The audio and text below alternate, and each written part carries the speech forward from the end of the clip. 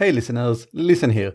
This episode is twice as long as our usual episodes, but it's probably 4 times as important as our usual episodes, so you might want to give it a listen anyway. Enjoy!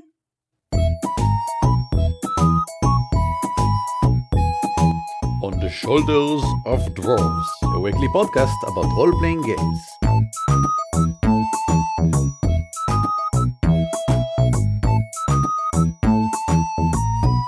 Hello and welcome to On the Shoulders of Dwarves, a weekly podcast about role-playing games and the gamers who game them. My name is Eran Aviram. My name is Uri Lifshitz. Yo! And today we have a guest. Guest, please introduce yourself. Hello, my name is Avner Shachar Kashtan. I am a long-time role player, occasional DM, but mostly a player, and a fan of this show. Oh, thank you. And Avner helped us create probably one of the most important episodes we've ever done in our original Hebrew edition. And now we've decided to call him again, to do it again, this time in English, because we really think might be one of the most important things, well, personally, as a player, a GM, that I've ever heard, the topic of player motivations. Why we come to the table and play, and why we should care about these motivations.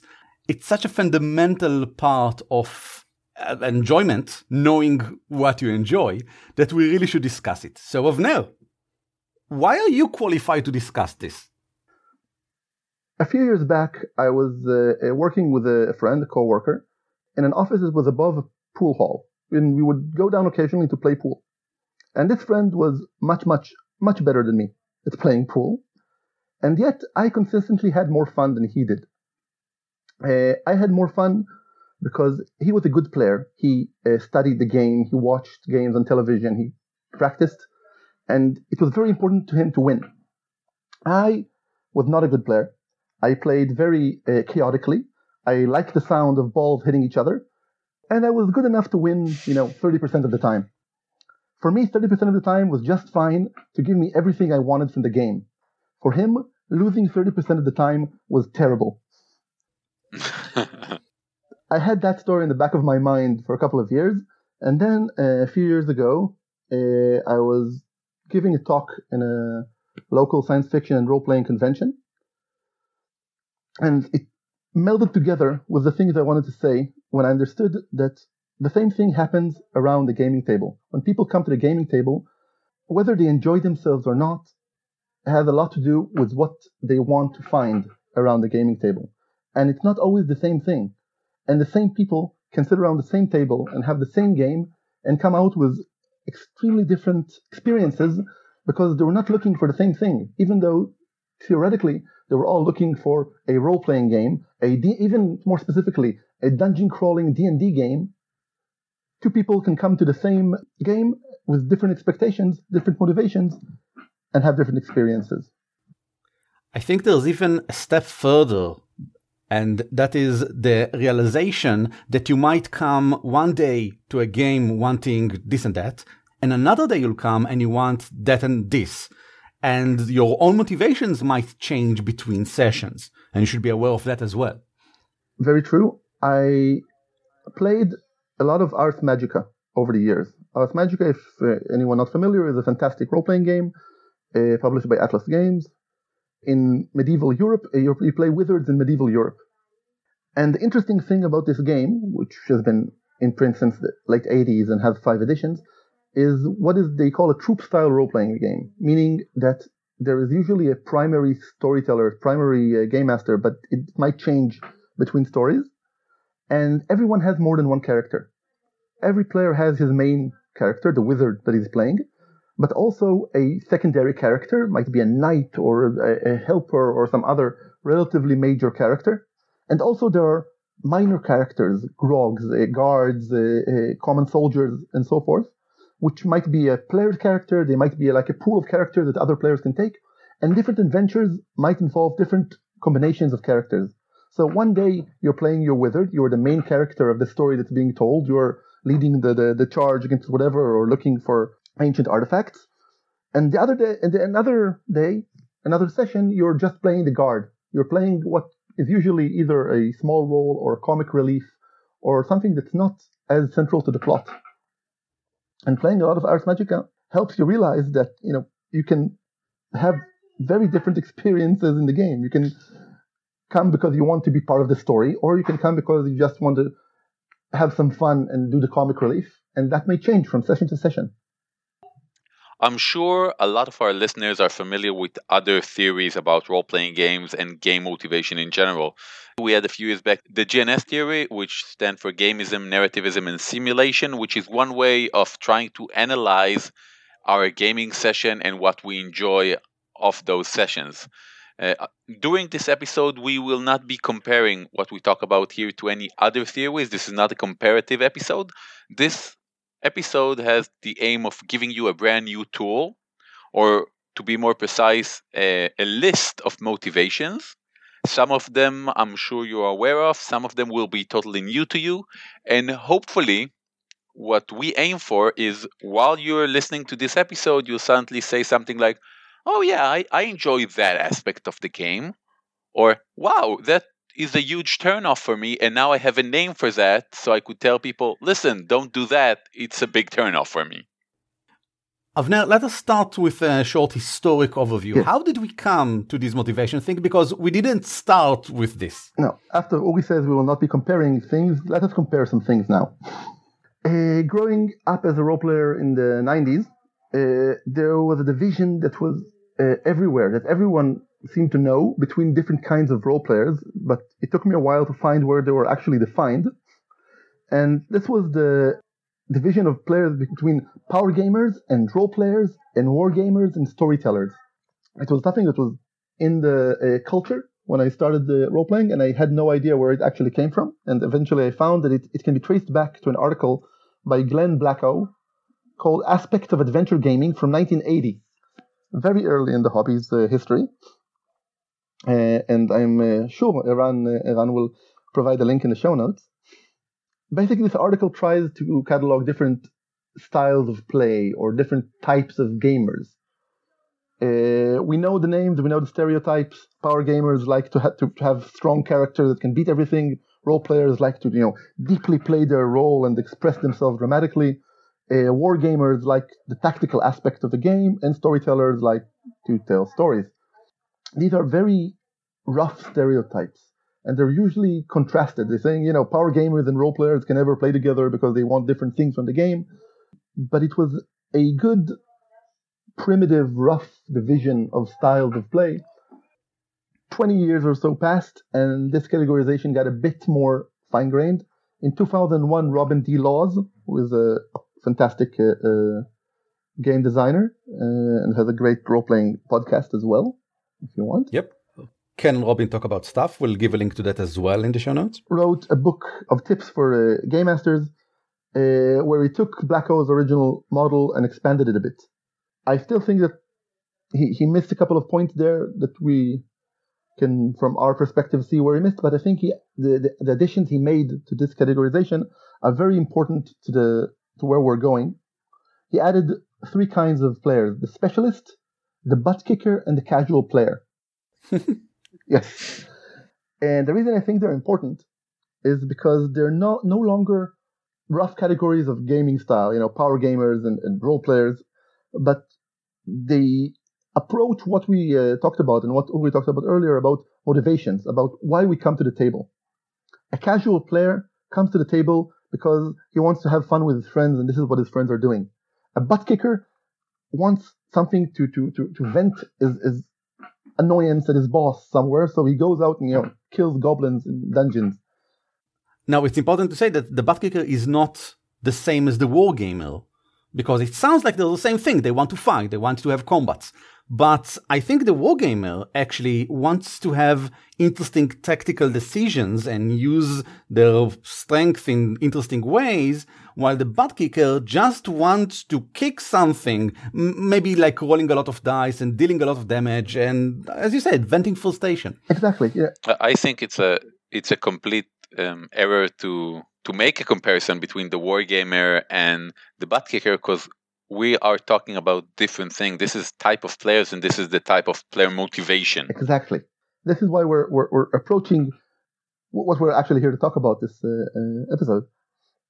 I mean, the butt kicker would probably have been a subset of the power gamer before this categorization. As our hobby matures, we find more categorizations, finer grained categorizations of what we do and why we do what we do. And then, as I was reading for that lecture in 2015, I fell down the rabbit hole and came back to 1958, slightly before the first role-playing games, and the French sociologist named Roger Caillois, I think that's how you pronounce his name. He wrote a book in 1958, which was translated to English in 1961, called Man, Play, and Games, which is an academic sociological text about why people play games and how they play games. I did not read the whole book. I read some of it. It was fascinating because it had absolutely nothing to do with role-playing games at first, but then you can see how the models he built there can be applied to role-playing games. Caillois defined 4 approaches to games, 4 things that we get from a game, reasons we approach a game and what we can get from it, and what causes enjoyment from that game. Since this is an academic text, we're dropping down to Greek and Latin. We'll get a lot of that later on. And 4 categories described are agon or agon, which is the enjoyment of defeating a rival. Alia or luck, which is the enjoyment in, winning a roll of a die or a flip of a coin, the enjoyment of luck. Mimesis, which is pretending. It's a game where you enjoy pretending to be something else. We think, role-playing, this is what we do, but the original text talk about things like children pretending to be animals and, roaring like a lion. This is the form of play he referred to. And ilinx, which is the enjoyment in confusing your senses and losing yourself in play. Like the actual physical adrenaline and the running around and the physical aspect of the game. Which is usually something that we might get in a LARP, in a live-action roleplay, but not so much around the table. Not too much, no. Yeah, but the others seem... I mean, he was talking about games in general, so of course we will need to get more refined later on, but it's a good basis, I think, because these are the sort of things that whenever you approach a game, you might place yourself in one of these 4 categories and say, yes, this is what I am looking forward when I sit down to play Monopoly. I want agon. I want to defeat the others. For example, I want the alea. I want to roll the dice and get the doubles and etc. etc. Exactly.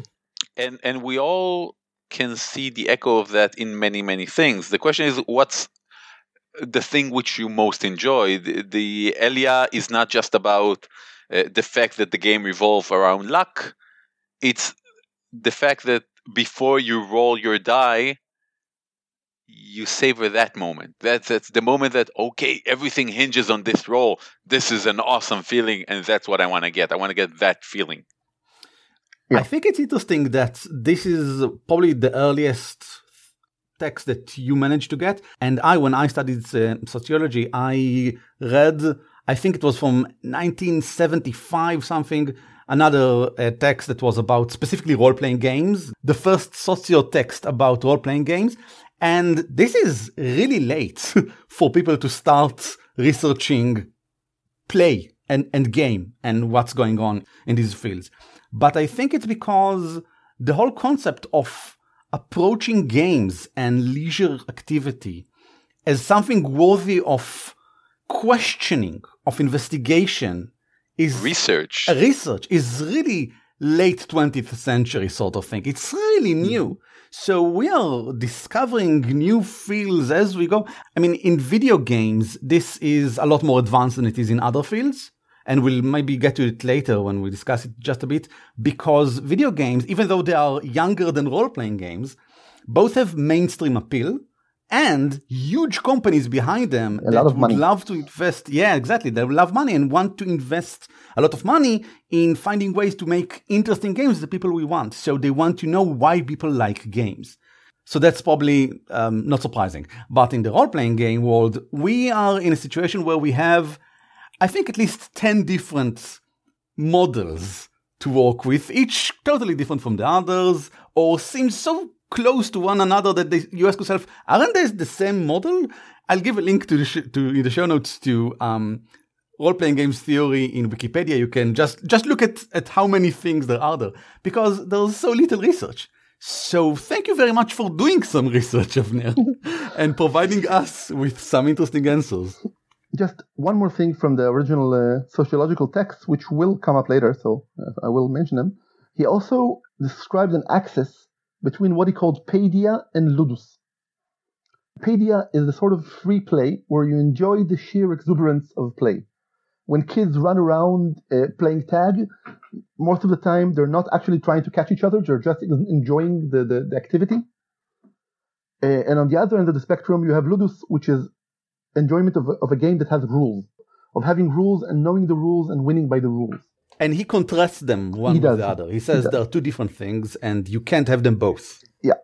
Which fit in very nicely with freeform role-playing games and mechanic-heavy role-playing games. Yes, exactly. So, apparently I was not the first person to read the sociological text and apply to role-playing games. Because as I continued looking, I found a fantastic site, which obviously had, people had read Glenn Blackow and read Robin D. Laws and read Kewa, and have sat down to see how they can merge all these together to have one unified concept of why we play role-playing games. And that turned out to be the core of my lecture and the core of my blog post and the core of the last time we did this episode. Because these are people from a group called Amagi Games. I don't know their games, but I did find their very interesting discussion.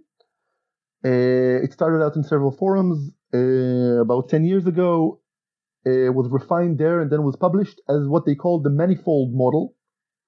If we mentioned the GNS model earlier that talked about the threefold model, 3 ways to play a game, they said, no, this is the manifold model. We have many ways to get enjoyment from how we play, and we want to understand why. So this manifold model is, I think, one of the most fascinating texts of role-playing theory I've read. It really helped me wrap my mind around a lot of the things I do in my gaming sessions. When I play, to understand why I play the way I play. For instance, as I mentioned earlier, I played a lot of Ars Magica, and I really enjoy playing those minor characters in a scene. I mean, I like being the central character, but I really enjoy being a minor character, just, have this comment once in a while in a scene that can shift the conversation one way or add a bit of humor the other. And other players don't like that. I've played with players who like to be the main character in the scene. They really don't enjoy being a secondary character. Well, I do. Because I feel that just like I like secondary characters when I read a novel or when I watch a TV show, a lot of times I really enjoy watching them, so I also enjoy playing them. And this model, this list of player motivations when approaching a role-playing game, really helped me understand myself, understand how I play and why I play. Now we'll go over the complete list of the many, many different motivations that you as a player or as a GM might have when coming to the table. We'll go over each and every one of them, and Avner will explain what's their deeper meaning. And I would beseech any listener to maybe even take a pen and paper and mark down which of these are the one you really enjoy and which of these are the one you really don't care for. This could be an amazing exercise for yourself to understand what makes you tick as someone who's going to have a role-playing experience. Best of luck with that, because people listen to us on the go and will never sit down with anything. Well, then maybe they will say, God, that was a good suggestion. I can't believe I haven't done that. I should definitely go home, rethink my ways, and then listen to this episode with pen and paper. So this list of 17 terms, of course, not exclusive. People naturally will have more than one motivation when they come to the gaming table. And of course, it's important to notice that this list isn't all-encompassing.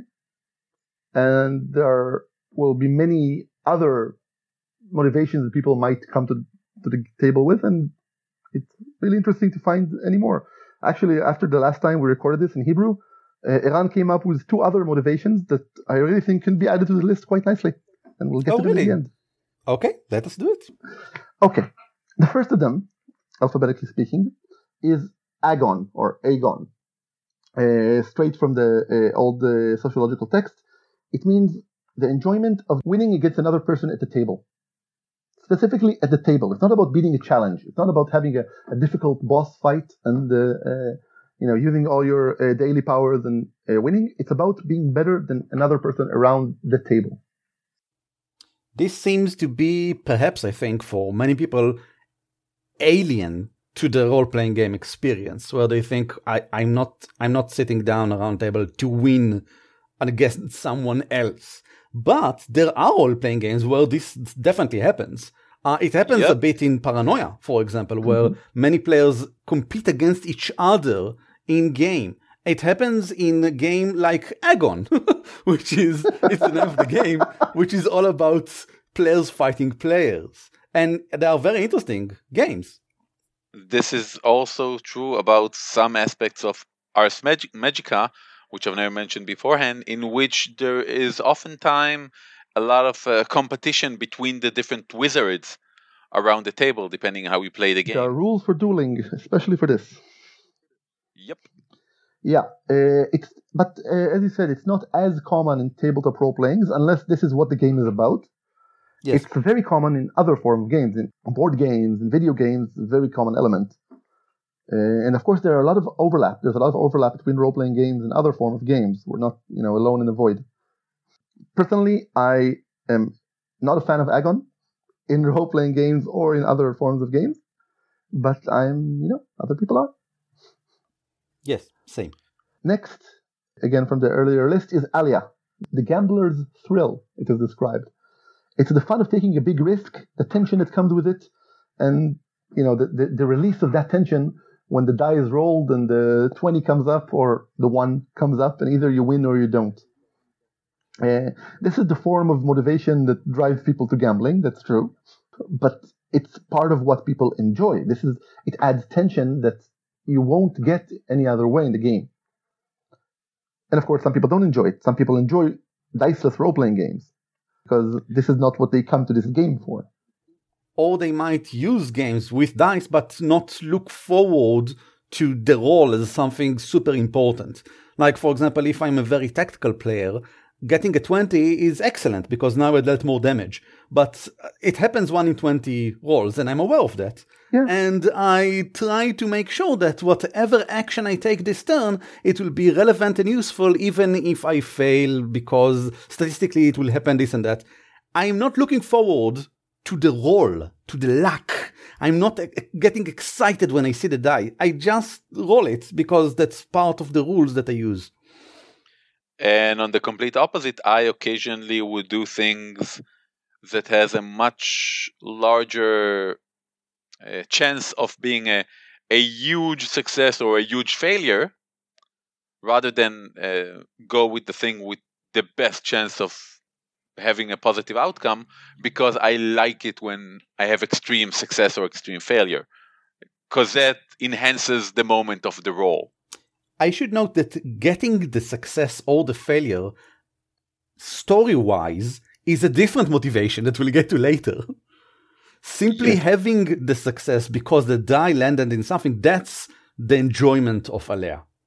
Yeah, so far we've talked about player motivations and what players enjoy. What we haven't talked about, and probably won't much, is how games can be designed to tap into one of these motivations or more. And for instance, exploding dice is a mechanic that really feeds into Alia. It makes you look forward to that 6 so you can roll another die. I was going to it in a moment because that's probably one of the things that I really like in Savage Worlds. There's a lot of Alia. You have exploding dice, and you have bennies that you can spend in order to re-roll the dice, and you get dealt cards, which again, all of these are simple tiny moments where you have this, when you lean forward and look forward to whatever is going to happen in a moment. Exactly. Okay, let's move on. We have a lot of motivations. The next is catharsis. Catharsis is a common term used in drama and theater. It's the feeling of release that follows an intense or overwhelming experience. I think this might be what Uri just referred to a moment before. the excitement of having this big moment. It was because the die got this and that, but the moment itself is the catharsis, I think. No. I also enjoy catharsis a lot. I'm going to give a specific example from 2 days ago.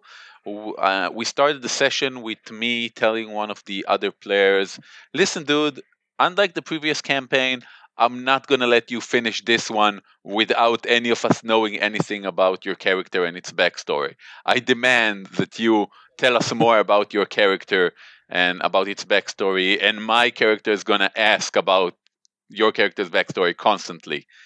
And we played the session, and at the end of that session, there was a boss fight, and in that boss fight, his character died. And that was terrible. It was a terrible moment, you know. The guy's playing that character for months and she dies horribly. And I felt ecstatic because there was a catharsis to it. That was a death worth dying, because I will never know. I will never have the chance to ask that character about its background and what made it tick. And that was a cathartic moment for me, because it was sort of an in-game experience which left me in a state of, you know, that tension of needing to get that information, which I will never get. I was relieved in a way. I think there's an important lesson here. Trying to get to the tiny minute details of exactly what sort of action or experience in the game is what specific motivation by name isn't important. It's not that big of a deal. We shouldn't probably do that. And we should let Avner go on. Go, Avner, go! Another motivation, I accidentally skipped the alphabetical order because it's not actually part of the original model. It was added in a later text, but I liked, and I included it in my version of the model, called asabiya. This one's from Arabic, not from Greek or Latin, just for variety.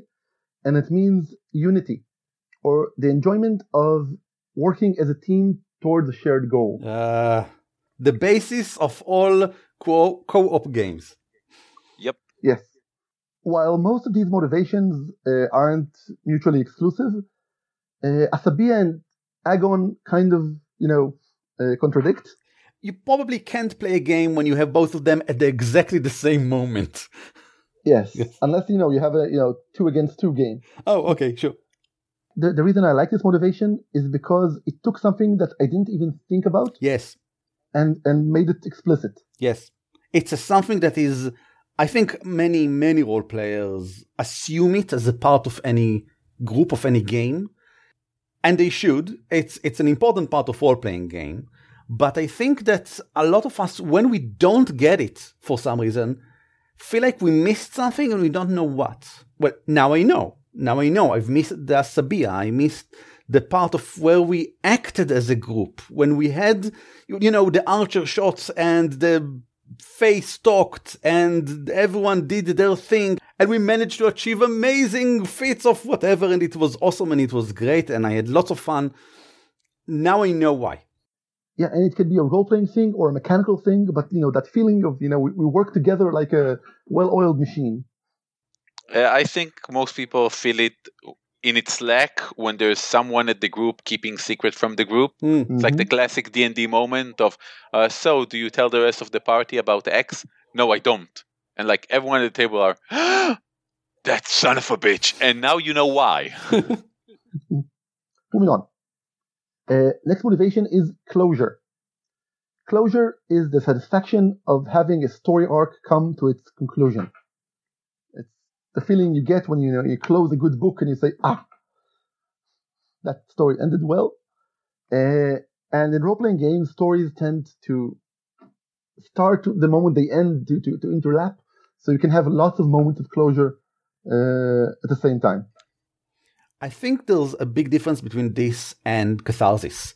Because I think catharsis is, as you've said before, it's the feeling of elation, of having a powerful moment, while closure is more dramatically satisfying construction that has ended. And by that I mean, you need to have a story in order to have closure. Something should have happened, and then something happened, and now a third thing needs to happen. We all feel it. It's our inner dramatic urges call for us to have this third thing happen. And when it happens, we get closure. Yeah, catharsis is the release of an emotional tension, while closure is the closing of a narrative tension. They can go together. Yes. If it's that kind of story or challenge. Hopefully. But they don't have to. Yes. Next. Up until now, it may look like we were going over a dictionary for literature students, but now we're going into things that are more gaming-oriented. Expression. It is the enjoyment of being creative at the table. And again, the first time I read it, I said, that obviously, it's not, is it a motivation? And then I said, yes, because it's something that people enjoy and other people might not enjoy as much or enjoy differently. People come to the table and they describe what they're doing and they describe the scenery, because a lot of game masters come with a lot of this motivation, and we haven't mentioned it, but a lot of these things apply to GMs as well as players. Oh yes. GMs are players as well. I think there's an inherent language flaw here, because we say players when, in the context of this episode, we mean people who play the game. We should say participants, even. Probably, yeah. Should we? And of course, the GM is one of the participants in that experience, which is a role-playing game. Exactly. So expression is, well, when we play role-playing games, we are engaging in a creative activity. We're inventing things. We're inventing a story. We're inventing characters. We're being creative. And for some people, this is not what they don't really care for that. It's not what they come to the game for. For others, it's a creative outlet. This is what they're here to. They draw the characters. They fill their mind. They go home and they write fan fiction for the characters in their role-playing game. If you see someone writing a 15-page backstory for their character, you know that they might come here for the expression. Well, just to make clear, I, for example, don't really like to express my character. When I play as a player character, when I'm a player, I don't think I really have this motivation. I do have it in loads as a GM, and for some different things, some various things. Like, for example, I really enjoy creating an enticing atmosphere by description. I want people to feel something, the players. I want them to immerse themselves in something. And I want to be the one who makes them immersed. I want to be the person that, thanks to my participation in this experience, in this game, I made them feel as if they are in this market stall or whatever. Which is interesting, because I think most people have different motivation when they're GMing and different motivation when they come to the table as players. Oh, yes. And also different systems might bring out different motivations from people. Different games, different tables.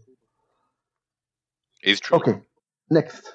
The next one is a motivation that is talked about a lot in video game development as well. It's called Fiero. I think this one's Italian, but don't, hold me to it. Fiero is a feeling of triumph, of having a challenge and defeating it. The challenge is usually, in a video game, it's very clear. It's a hard game, and you beat the boss. And you beat the boss without dying. And this is the Fiero. This is what I'm talking about. This is the feeling of, I'm the greatest. Woohoo! Now, this is what I think a lot of people sort of assume is a default in role-playing. A default. I think a lot of people come to the game and expect to have challenges and then overcome them. And then feel a lot of fun from overcoming the challenges. When actually I basically just described D&D and Pathfinder.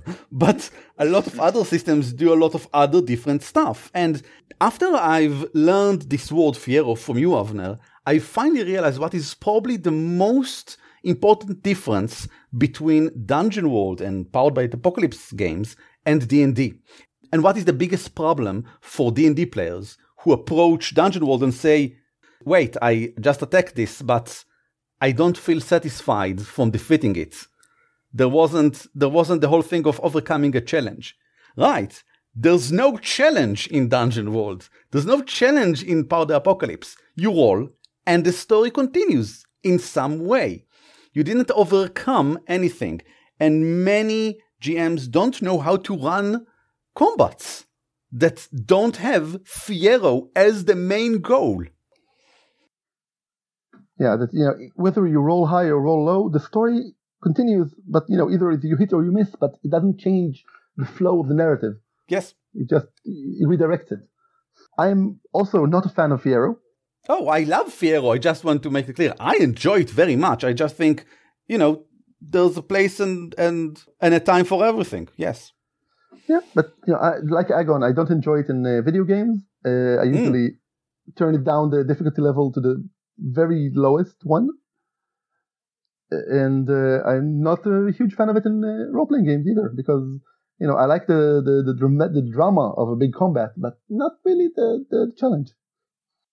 I think it's really interesting how only in recent years you see in video games the option of playing on a difficulty that is called something like just the story, or I'm just here for the experience, or something like that. Because before that, it was sort of an assumption, again, in video games as well, that you are here to be challenged. You are here because you want to win. Fiero. To win. You want to win. And that's so no longer the case. And so many games are now aware of it, but maybe only like last 10 years or something like that. Yeah, and personally, I'm very glad that the industry has moved there because I enjoy it. Yes, it's a very good thing.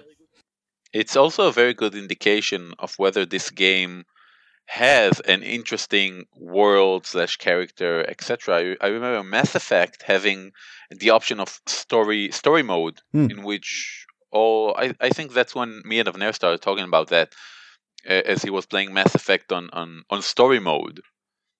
And I thought, yeah, that makes a lot of sense because it has an amazing story and world and narrative and characters. And other games, so I don't know, Doom or Duke Nukem, you will not play on story mode because then you will start playing and get, the ending credits. I don't think they even have story mode exactly because of this. That's not why you're there. Mm-hmm. Yeah. You mentioned that, D&D is very Fiero oriented, or Pathfinder, which is true. But the problem with that is that D&D is for many people, what role-playing is. Yes. We're deep in the industry, so we know all sorts of games, and we know, if you don't want Fiero, you can play Dungeon World. But for many people, D&D is the game they came into the hobby with and still play. And a lot of people come to play D&D and then they don't want Fiero. They don't even know that they don't want Fiero. And this is exactly the sort of mismatch around the table that leads to people not having enough fun. Completely agree.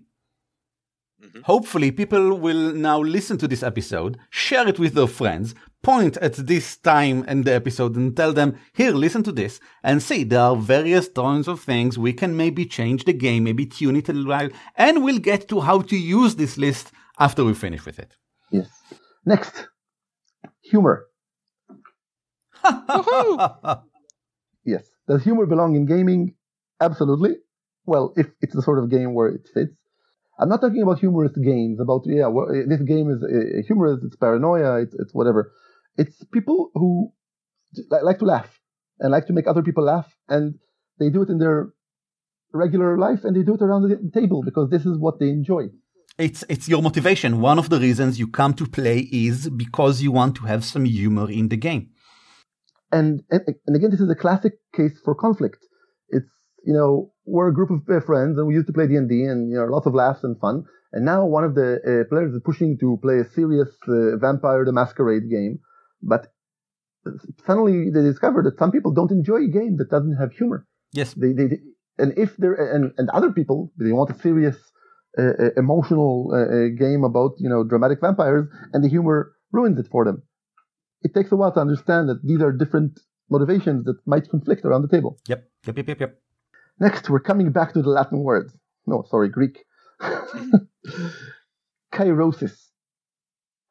Kairosis is very similar to closure, as we mentioned earlier, but this is the feeling of fulfillment when a character's story arc completes. That sounds kind of specific. It's kind of specific, but I think this is one of the interesting ones because it's unique, I think, to a role-playing game rather than other forms of media. When you watch a TV show, there might be a character you particularly like and you're invested in their character story arc. which is sort of like this. I don't really care about the main story. I want to see how this character works out. I want to see how this character develops. Their In a own role-playing journey. game, this is my character. This is my investment, my emotional investment is even bigger. So this is not just a general closure about, the story has come to an end, everyone's happy, we killed the evil duke and saved the land.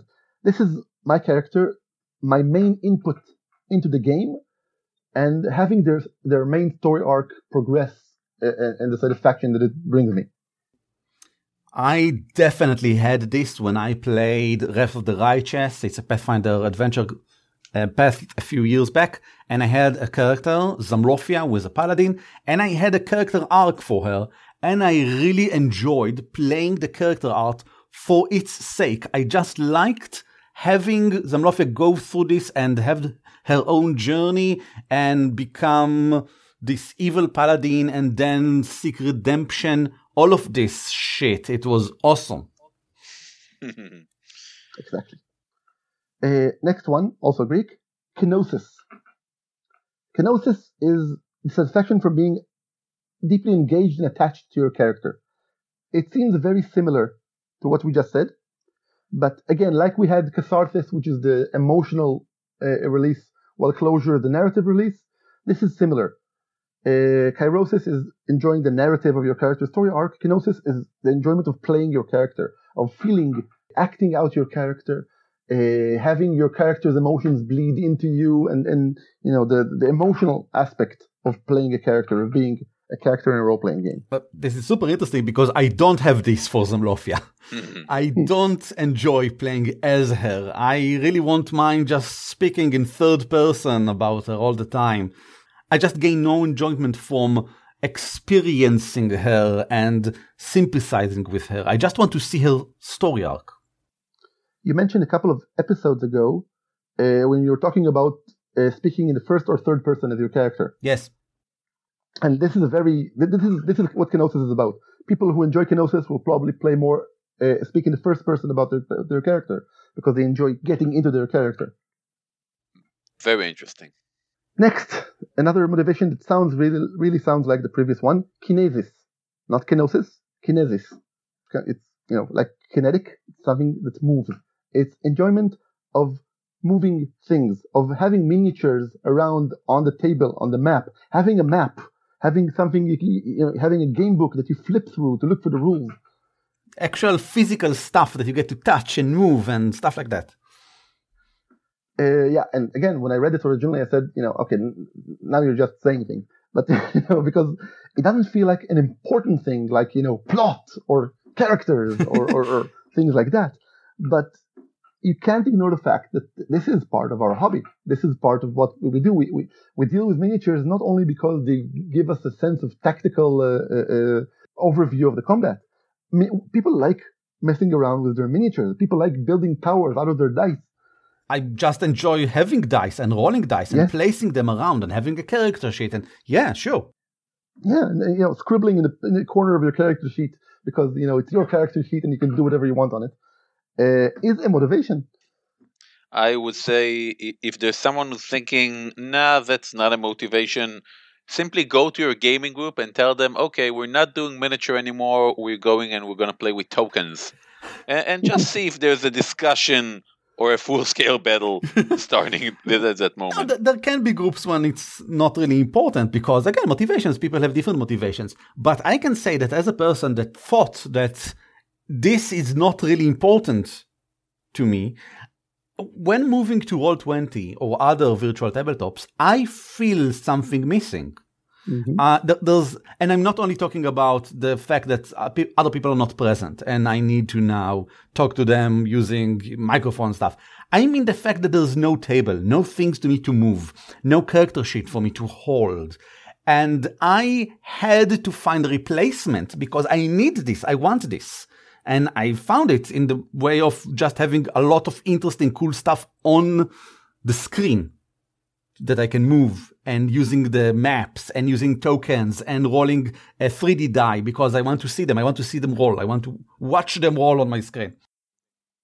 I discovered that if I am in a Roll20 session and the sound of the dice rolling is muted, I would freak out. That's not natural. In my Ars Magica group, we usually play on couches. We don't sit around the gaming table when we play. We would, spread around on the couches and move around a bit. That's our main dynamic. Whereas in the Fate Accelerated game I play with Uri, we always sit around the table. And the two games are not, I would say that it's not because, in the Fate Accelerated game we need more dice and more character sheets and be aware of them. No, the Ars Magica game was probably more mechanically complicated. We rolled more dice and we needed the rulebooks more. But we were players that approached it differently. We had a different physical environment for our games, and it affected. I think it's about the kinesis. It's about what we want to interact with during the game. So the dice were there. We would roll it, but the rest of the time they were just lying there because no one really cared to play with them. Next, Ludus. So I mentioned it earlier when we were talking about the Ludus Paideia divide, the game, the structured versus unstructured play. And Ludus is the motivation for people who enjoy the rules. Yes. They enjoy knowing the rules. They enjoy using the playing, rules for using their the favor. rules. They enjoy overcoming challenges by using rules. They enjoy finding loopholes in the rules or using the rules to their best advantage. They like the mechanical aspect of the game. Now, it's important to distinguish, again, this doesn't mean that you are a rule lawyer. It just means you enjoy having the rules and using them. And my wife is an excellent example. She loves rules, but not all the rules and not all the time. She would play the hackeriest hacker you can imagine in Shadowrun because it has such deliberate and focused and specialized rules. And she wants to go through all of them and read all of it and make the best hacker she can. And good for her. But she's not as interested in other parts of the rules, even off Shadowrun, because that's not her thing. So it's important to note that if you have or don't have a motivation, it's not a yes or no thing. It's not rule lawyer or freeform. It's a ladder or something. In our Ars Magica game, we played, I think, on and off for about 18 years through 3 editions. And there were people who played with us in the game for, I think, almost 10 years and could not calculate their lab research total to save their life because it never interested them. And there were other players in the game who knew other people's lab research totals for them because they enjoyed calculating it for them. So it was a great synergy. I don't know what my lab total is. You ask that guy. He knows your lab. He knows exactly where things are in your lab and what's your score in this and what's your score in that. And more importantly, our main point is it's not that he knows. He enjoys knowing. Yes. That's part of the enjoyment. Because I've known games in which, one player would learn the rules of another player's character to help him out or to speed up things, etc. But, he did this to help, not because he enjoyed it. And one of our main points here is that some people know all the rules or a subset of all the rules because they like that. Yes. That's part of the main reason they're playing. This is their fun. People who optimize, who build optimized builds of characters, from level 1 to 20 in D&D that, I'll take this feat and it will feed into that feat. So at level 15, when I take it will feed into that and we'll have an unstoppable juggernaut at level 20. And they do it not because they want an unstoppable juggernaut to play. This is not about, the power of the character. It's about managing to build an unstoppable juggernaut using the tools that the rules give me. Yep. Next. The next motivation, I have to say, up until now, all the motivations were either ones I shared or ones I didn't share but understood. This was the first one that took me a while to even understand what it meant. And I think it was you guys in the previous version of this episode that really made me understand it. It's called Naches. Yes. This one's from Yiddish. Naches. Naches. And it's the enjoyment of seeing someone that you have taught or you're responsible for go on to do well. to do great things. This is, again, it doesn't sound like it has any room around the gaming table, but it so totally does. And I can say so and Uri, of course, can say so. We love teaching the game and seeing other people enjoying it more. And this is why we do the podcast. For Naches. Uri and I just have this huge motivation. Exactly. I know Uri always loves running games to new players. When people that have heard about the hobby and are interested in the hobby saying, is there anyone that can help us get into it? And always there. Yes. Always there. And he will pull them kicking and screaming into the hobby because he enjoys bringing people into the fold. And this is exactly the sort of motivation. Also, on occasion, it would bleed into the game. In my previous character, Best Revelskill from the Magdima Revelskill, you might have heard of them. He had the leadership feat, and he had other NPCs which he looked after. And if those NPCs would gain levels and experience, etc., that would make me very happy, even though it's totally virtual, etc. So this might not usually be a motivation to come to the table, but it is a motivation to come to the hobby. The hobby is not just what we do around the table.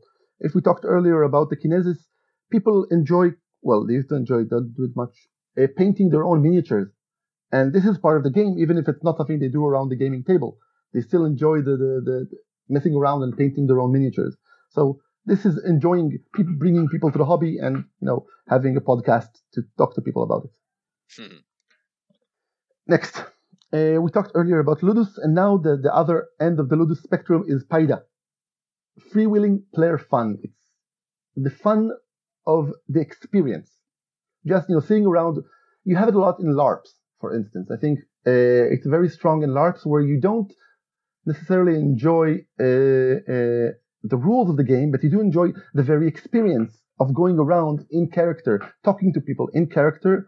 This is a sort of free-form fun that LARPs really give. It's, I would say, it's more of an unstructured experience, unburdened by rules. A lot of people who like their role-playing to be free-form, who like their role-playing to just flow, talk to people, something happens, something else happens, you respond, you react.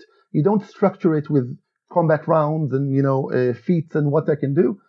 It's sort of like maybe feeds into improv in one aspect. It's the unstructured part of the game. If it sounds like I'm a bit hesitant, it's because it's a definition that I feel is a bit defined by what it isn't and not by what it is. It's really about not liking rules more than about liking something. So maybe concrete. If we try to make it a positive definition, I would say it's the ability to act in which way you want without some sort of a constraint being placed upon your range of possibilities. That's a very good definition. I remember back in the late 80s when I first heard about Dungeons and Dragons, and I tried to understand what this game is and why it's different, because it felt like it's something big and new and different than everything I knew. And I remember reading somewhere that, you go into a house, your character goes into a house, okay, I go into a house, and there are stairs. You want to go up them? Sure. And, do you want your character to go up the stairs doing a handstand, walking on their hands? And I said, wow, I can just do that. I don't need a game that's built for walking on your hands up the stairs. I can just do whatever it is I want. And this is sort of freedom that I think is the Paida motivation. It's sort of freedom that role-playing games give us and many other games don't. I used to call it the pee on his head test, because I had an argument with a friend about a computer game versus role-playing game, and he said, yeah, but that has all the possibility as the story is really vast and you have so many options. And I said, okay, so what scene are you playing now? And he said, I'm in this cavern and I'm talking with the orc chieftain and I'm trying to convince him to whatever. And I said, okay, can you stand up on the table and pee on his head? And he said, no, of course not. And I said, that's what I would do in my game. And if you can't do that in your game, then I don't want to play your game. Okay. I was very young, mind you. I can't top the pee on his head test, so let's move on. The next one is in German, because we haven't had German yet. Schadenfreude. Schadenfreude is the enjoyment of seeing other people fall. Again, it's a narrative thing. It's about seeing the villain get their comeuppance. It's about beating the enemy, not because it was a challenge, but because he's been an annoying character and he's been a thorn at your side all game, and you want to see him die. In an old D&D game that Uri ran for me many years ago, we had this recurring villain behind the scenes. It took a couple of years of game time to even understand he was behind the scenes. GD, I believe he was. It's the only initials. We only knew his initials.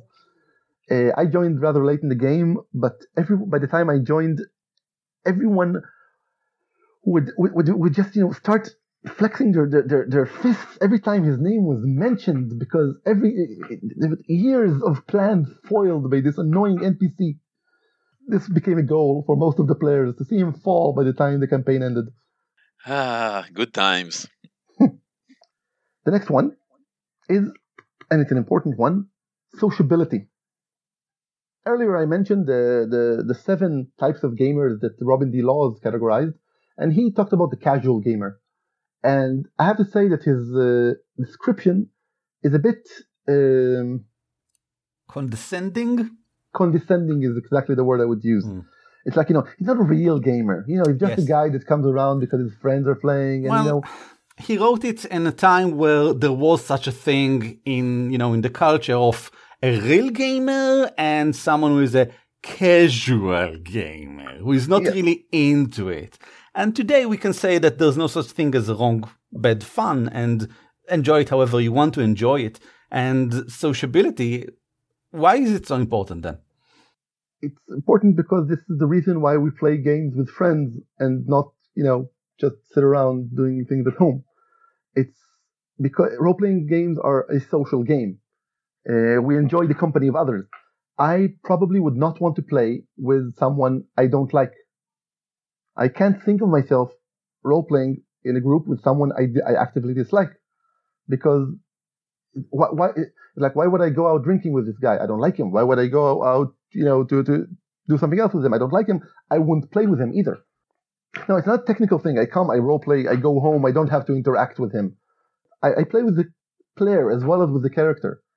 So it's important for the social aspect is an integral part of the role-playing game.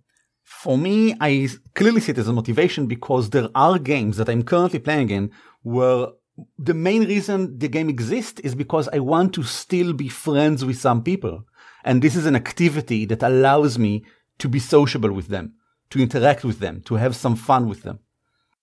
I had friends that, even though they were friends and I enjoyed their company, I knew that once the game ended, I will probably not keep in touch with them.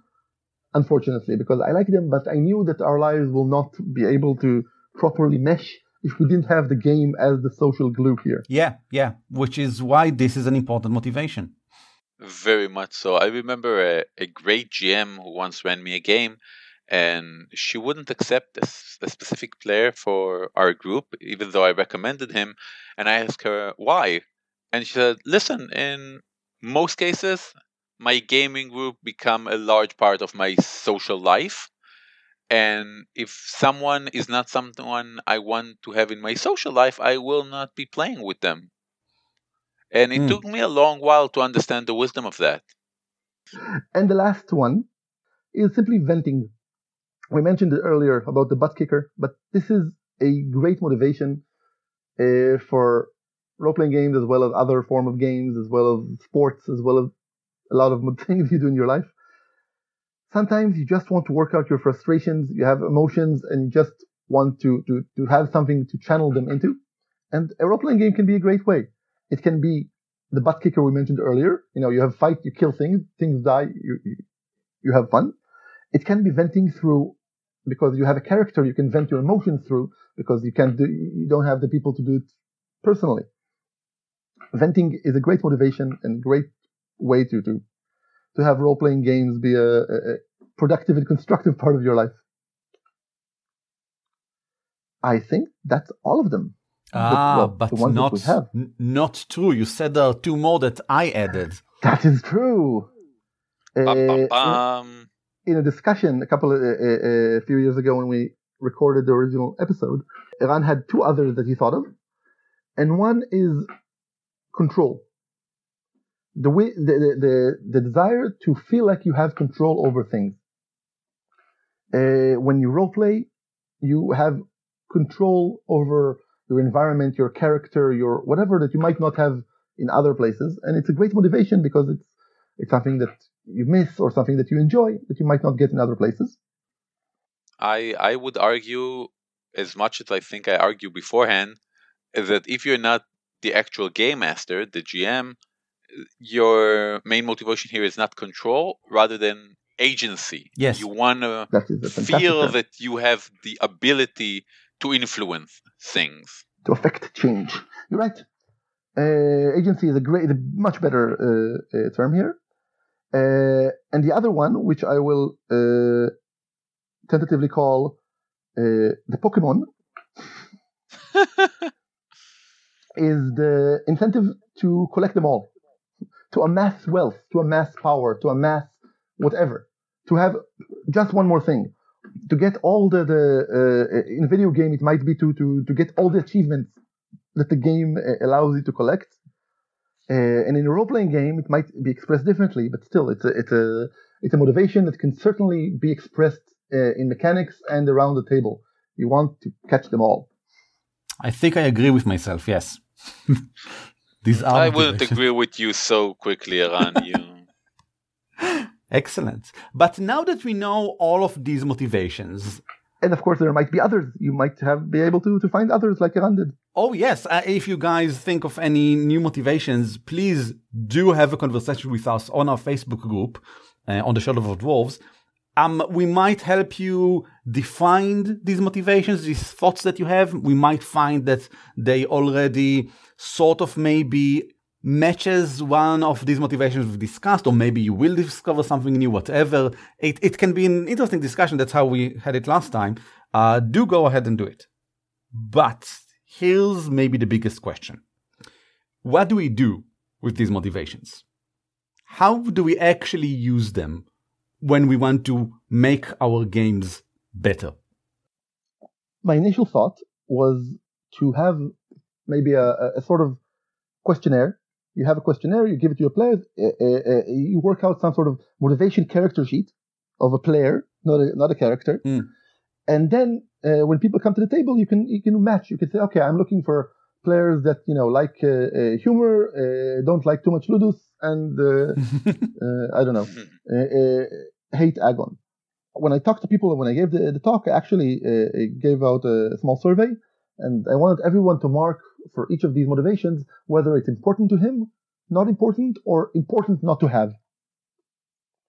Which I thought might be nice to have either just to have the raw information or just as a basis for a tool. Mm-hmm. And actually what I ended up thinking is that it's not necessarily effective enough. I mean, I had a guy saying, yeah, I have two regular games. One is a vampire game in which I really care about catharsis and kairosis and kenosis. And another is a paranoia game where I actually absolutely don't care about any of these things. And I care about humor, and I care about, Agon, and I care about other things. So the problem is these things are a bit too flexible. As I said, I don't like Agon. But I might be convinced to like a good Agon game because it doesn't come at the expense of other things. It has characters fighting each other, but I don't feel like it bleeds over to me as a player. I might not enjoy Ludus, but there might be games where the mechanics are simple and straightforward and sharply defined, and I really enjoy them. So I don't know if I can absolutely say that, I'm a XYZ player, give me XYZ games. But it is a very good tool for you as a player to understand, okay, this game is fun for me because I enjoy A, B, and C, and this game delivers them to me. Or, which I found to be the case for me, when there's something troubling me in a game, I can understand why I'm suddenly not enjoying the game as much as I used to.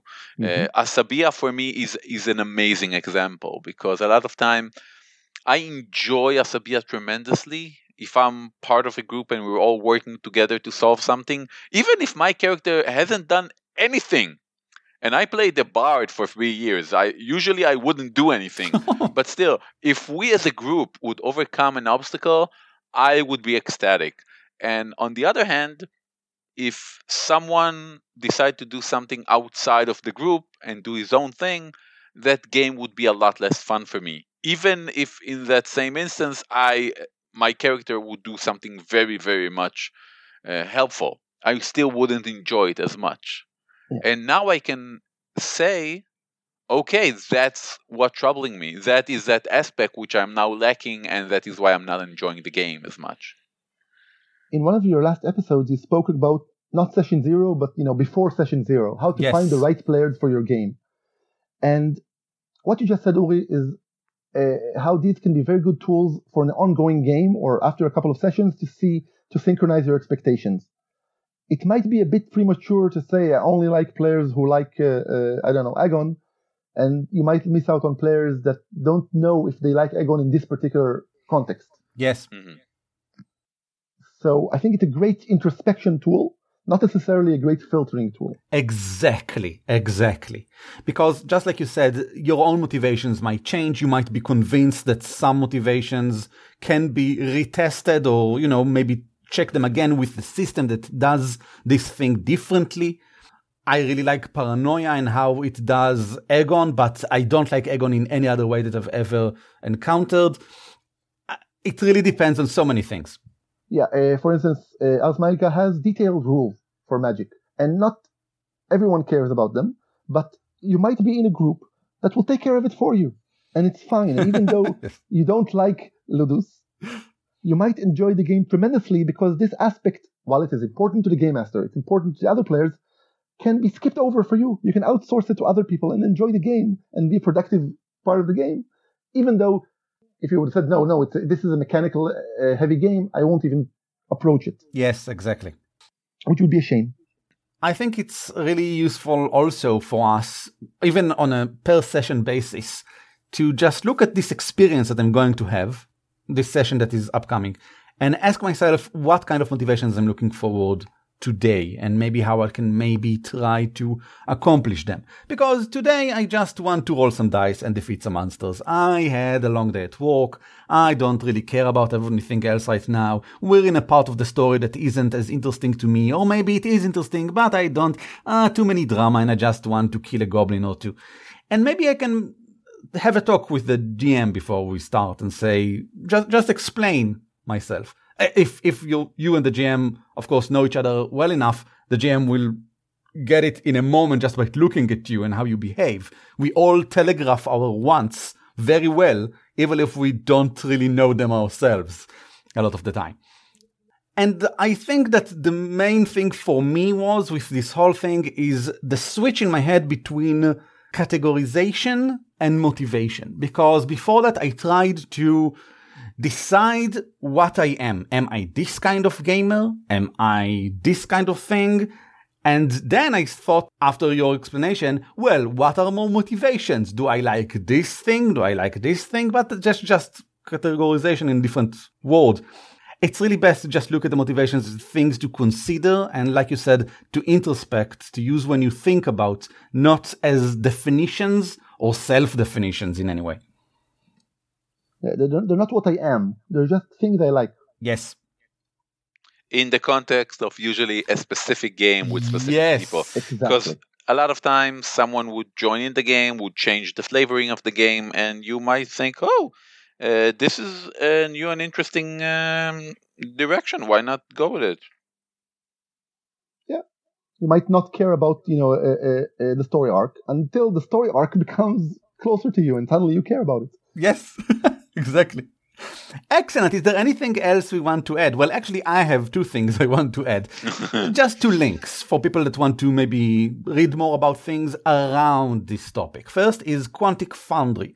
Quantic Foundry are a research group working with mostly video games, but also board games about this topic of player motivations. They don't yet have role-playing game motivations, but you should really definitely go there and do their questionnaires and see what kind of motivations you have as a board gamer and as a video gamer, and they give recommendation and explain themselves.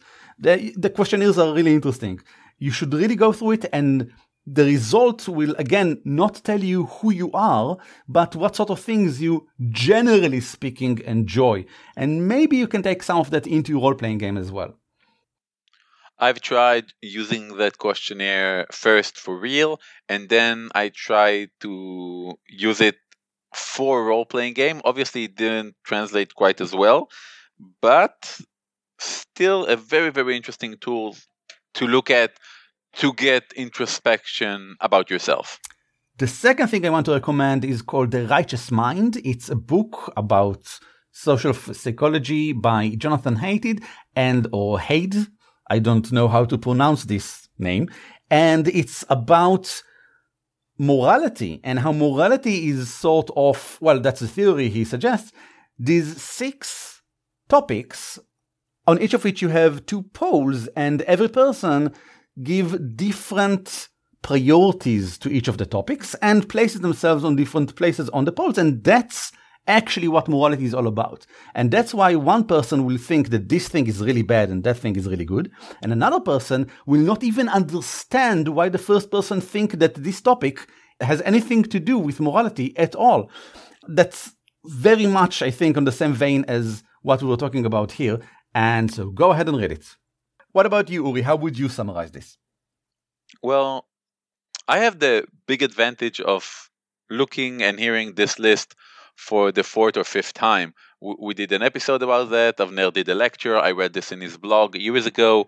And I've, processed this for a long time, both in my role-playing games and as an improviser in a group.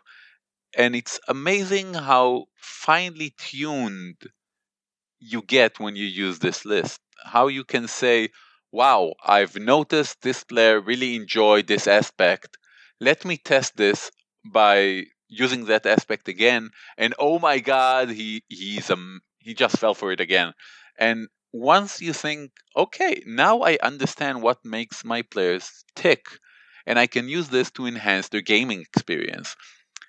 And then my next big leap was as a player seeing, okay, this fellow player is really enjoying that specific. He really enjoys Agon. He really enjoys that sense of victory. So me, as a bard or a swashbuckler or warlord or whatever, can enhance that specific aspect of the game for him. If I would talk about how our opponents seem really, really strong, what I'm actually doing is enhancing the fiero that other players will get. So it's a very useful tool for understanding other people, understanding what they enjoy, and eventually using it to enhance their experience. Excellent. Avner, any last words? I think going over this list originally really helped me, not feel bad about things that I enjoyed. It's like, I'm not playing it wrong, just playing it that way. It's because, I remember a specific session where I didn't do anything for a whole scene except have a small comment that made other people laugh, and I felt that was a good scene. And now I can say why. Okay, why don't we go on to the next part of our episode, which is taking the load off. This is the part of the show in which we talk a bit about role-playing games in our lives. So basically like whatever we just did before, but on a personal basis. Uri, what have you been role-playing this week? Well, 2 days ago, I had an amazing Pathfinder session. It was awesome because I went very focused, even though I was tired, and we played. And I said to this player, listen, you're doing amazing and you're awesome. And I'm not going to let you get away without telling us the whole backstory of your character. And that player looked at me and he said, you know what? You're right. I'm going to share and I'm going to tell you my backstory and we're going to make this campaign awesome. And then we went to a boss fight and then we went to a bigger boss fight and then his character died horrifically. And I have to say, the minute his character died, I was so happy. Because from a narrative perspective, it was such a fitting end. It was a cathartic moment to build upon what we've been talking in this episode. And there was a discussion around the table. Should we pool our resources and find a cleric and maybe raise dead or resurrect that character? And we all agreed, of course, that it's the player's choice whether he wants to continue playing that character or not. And I was just sitting there and thinking, God, no. If you have to die, you should die in a huge boss battle a second after you practically killed the big villain. And the second after you said something like, yeah, I'm retiring next week. Yes, and exactly. It was such an epic moment, and going back on it would hugely diminish my enjoyment of the game. But I haven't said anything because it's not my character and it's not just my enjoyment. So it was a great and wonderful moment. It was a story arc and a character arc that you enjoyed the completion of. Yeah, definitely. Excellent. I haven't played this week, unfortunately, at all. But instead, I really worked hard on a new professional website for myself because it's apparently time. Which looks awesome. Thank you. I'm not really sure it works. I'm not sure it's professional enough that, like, when you read it, you say, yes, I would like to hire this person to do this and that and that. It might be a bit confusing, but you can be the judge. eranaviram.me. And there's, of course, link in the show notes. And I also posted a review on the Mistborn Adventure game. Now, it's a really long review because apparently I don't remember how to do them shorter. But Eran, a review is never long. It is thorough. Okay? Exactly. So it's an excellent game. It's a really good game, the Mistborn Adventure game, and I explain why in the review. But just to summarize, if you enjoy role-playing games in general and are curious to see what sort of interesting things can be done with them, what tools, mechanical tools can we use in our games, you should probably check it out. That's about it. Avner. Unfortunately, I do not have any role-playing tales from this past week because my current game with Uri has been on hiatus since we both had children this past year and a bit. So I will, listen to you and your role-playing stories and, miss it.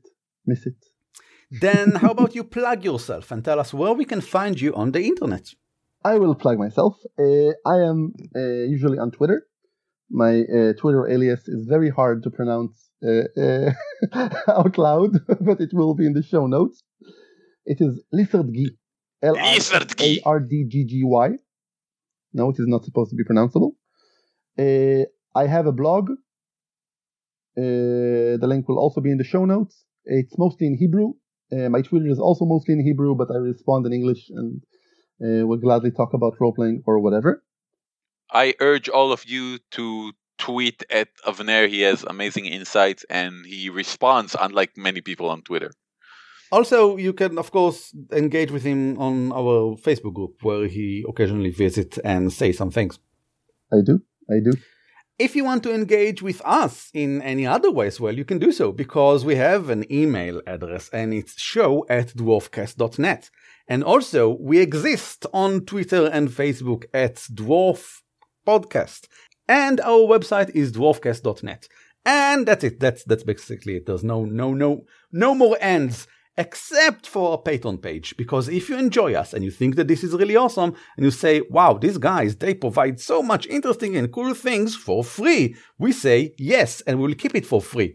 But if you want to show your appreciation in a monetary fashion and also help us improve this podcast, our equipment, and allow us to buy a lot more PDFs to read, then you can definitely do so on our Patreon page. Which is patreon.com/dwarfcast. And that's it.